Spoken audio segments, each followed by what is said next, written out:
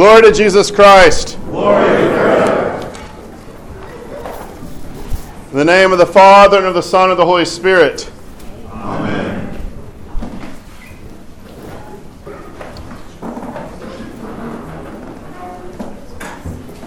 This Feast of Pentecost. Oh, wait, just a moment. We're all still getting used to the new digs.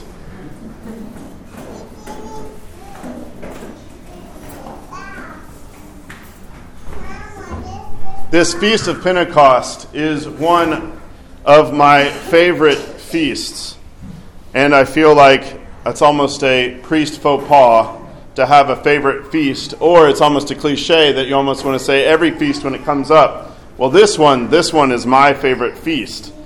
But there's something about the Feast of Pentecost. Everything is alive, electric, living. The ark of salvation, the whole telos of salvation, with great festivity is completed. For God's work in Jesus Christ is now appointed, poured out upon every single one of us, upon the entire creation. God's presence is now planted within each Christian heart. Not just an idea or an emotion, but God dwells within you.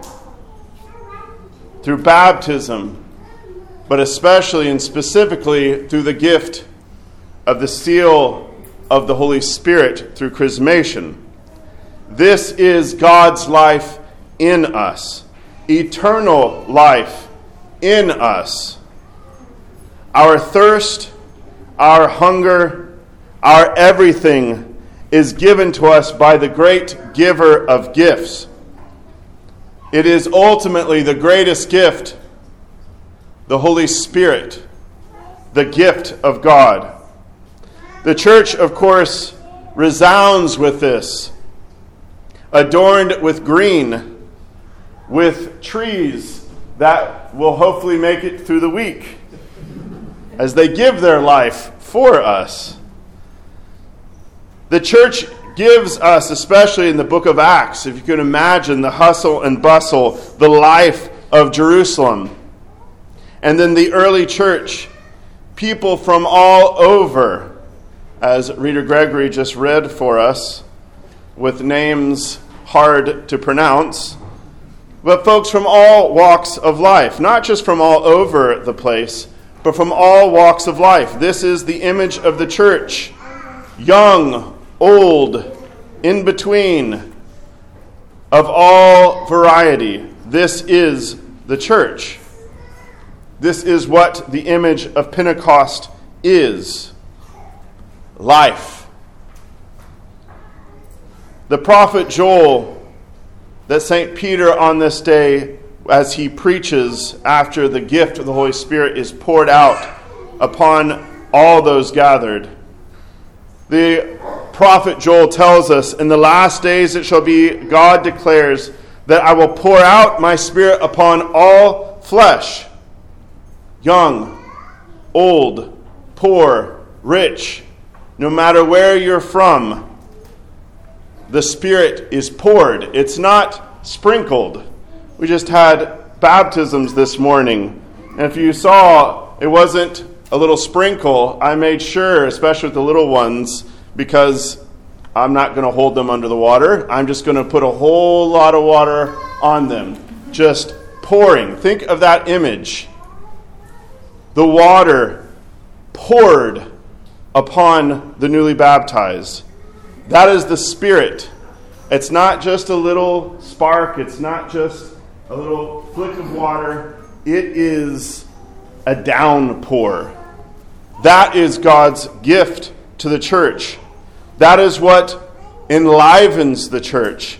God himself moving, breathing, working through every part of the body. And by God's providence, The life of the church is evident with us even in this disheveled state, this midway state of our building. While walls have come down, there's still elements sticking out here and there.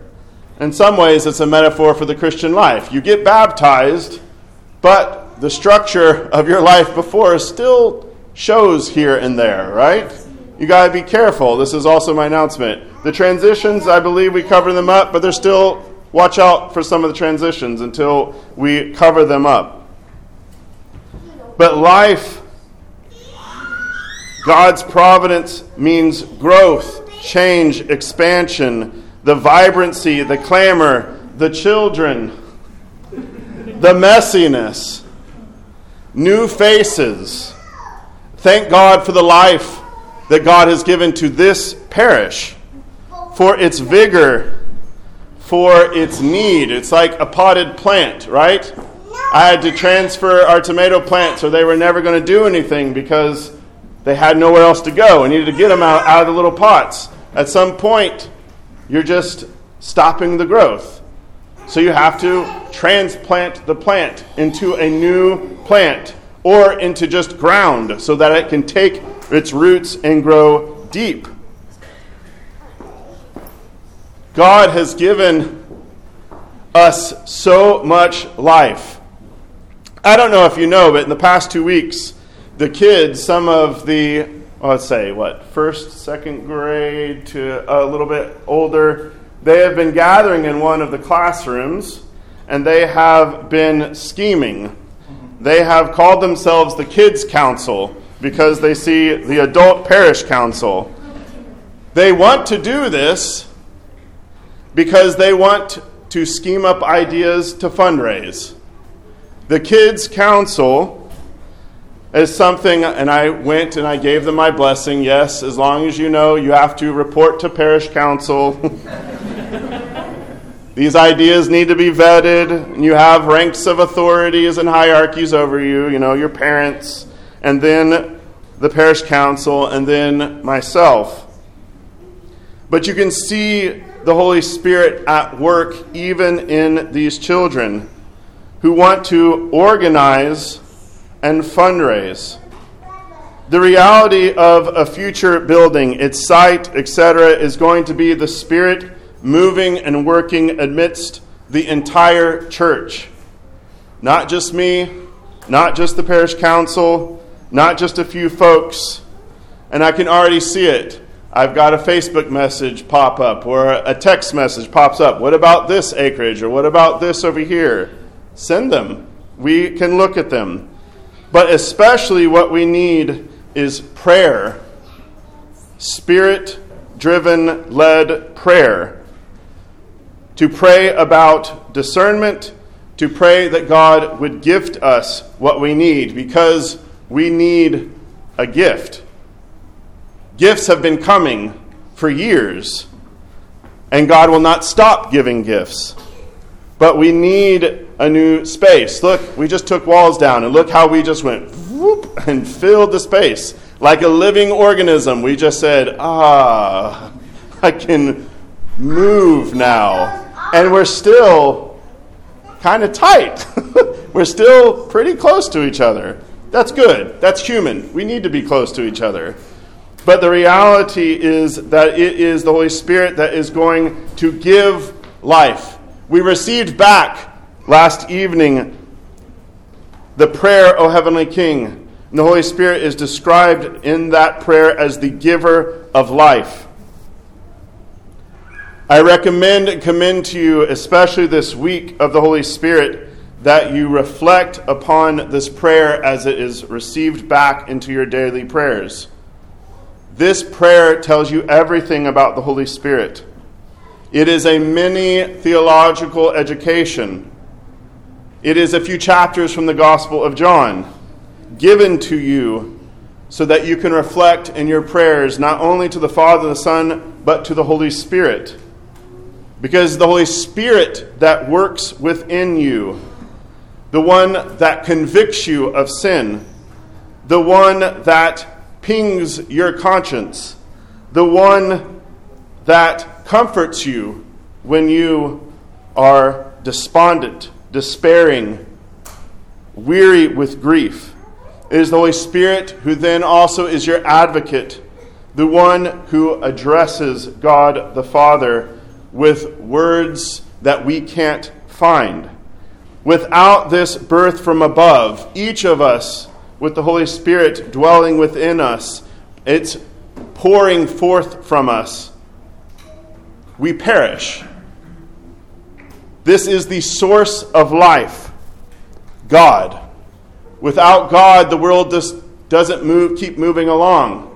Every breath, every movement happens within God. And those without the Holy Spirit are perishing. A hymn from last night, the arrogance of building the tower in the days of old led to the confusion of tongues. But now the glory of the knowledge of God brings them wisdom. There God condemned the impious for their transgression. Here, at Pentecost, Christ has enlightened the fishermen by the Spirit. Their disharmony was brought about for punishment.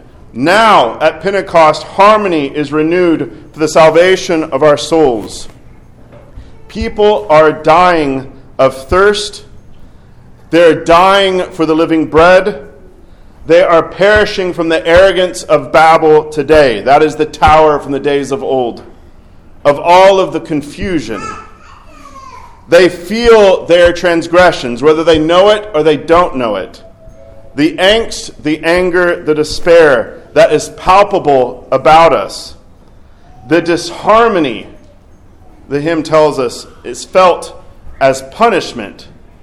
This is versus what is poured out at Pentecost. The knowledge of God which brings wisdom even to the fishermen. The enlightenment of those fishermen. Hope instead of despair. And the harmony that is given in the body of Christ, which renews and saves.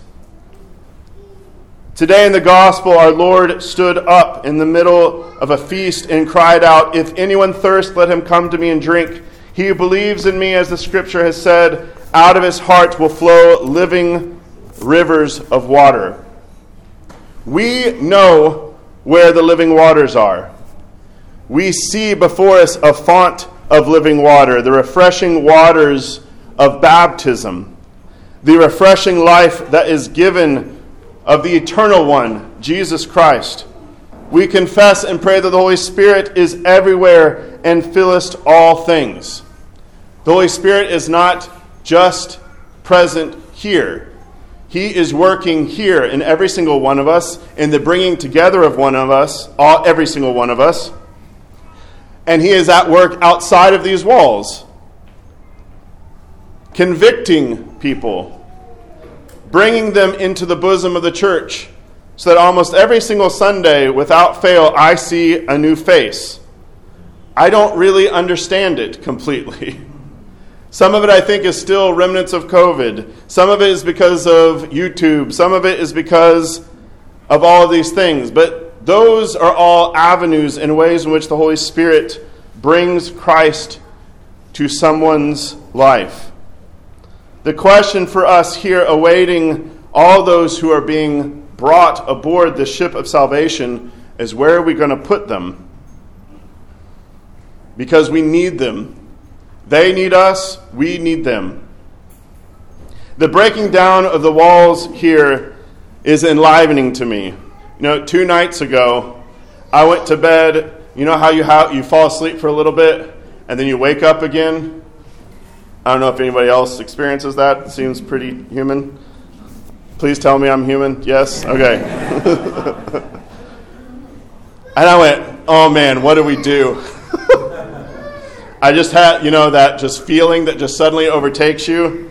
The next morning I walked in and I just kind of made a noise and I could hear. You can hear me all right in the back, right? We don't need amplification. Good. I was tired of that thing. And I said, this is going to work. It's going to be messy. It's going to take some time to get used to it. But last night, standing in the services, it was an amazement of the church, especially God's gift in singing, O Heavenly King.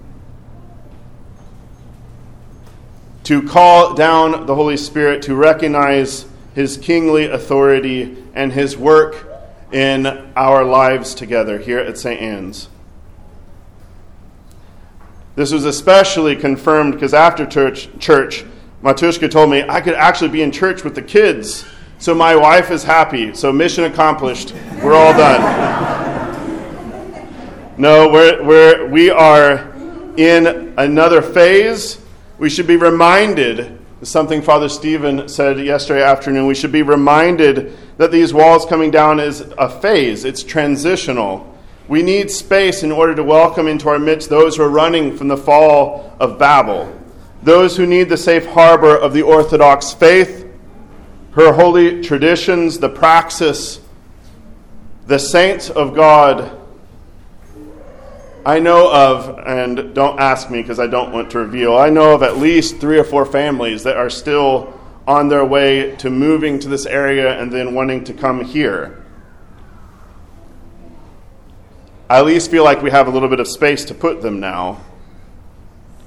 All of this will require sacrifice, patience, and repentance.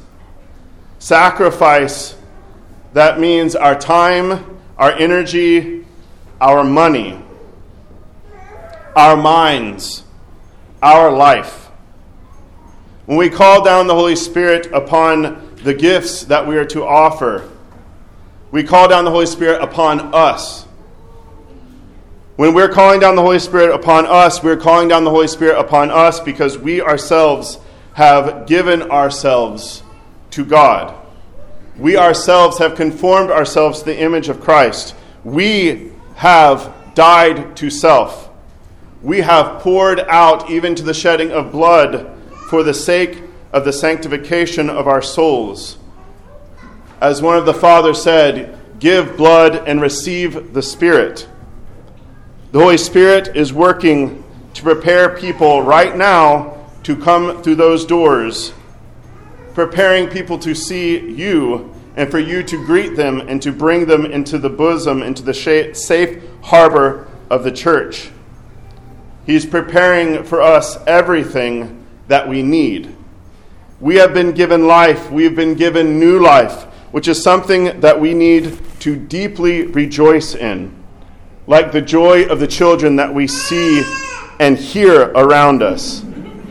So let us rejoice in the Heavenly King, the Comforter and Spirit of truth, who is everywhere filling all things, the treasury of blessings and giver of life.